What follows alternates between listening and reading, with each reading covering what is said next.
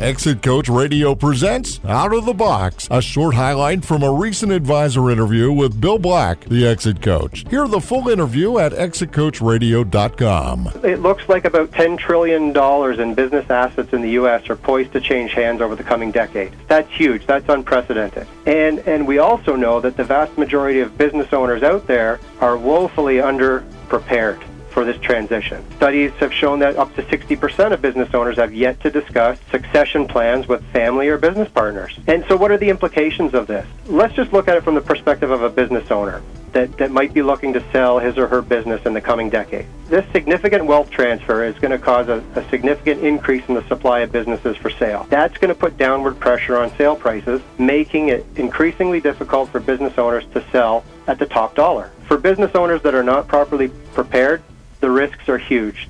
They'll either be faced with having to sell for a significant discount, or they might face liquidation altogether. If you do want to sell for top dollar and you're looking to sell within the next 10 years, you've got to start planning at least 3 to 5 years prior to exit, because proper preparation takes time.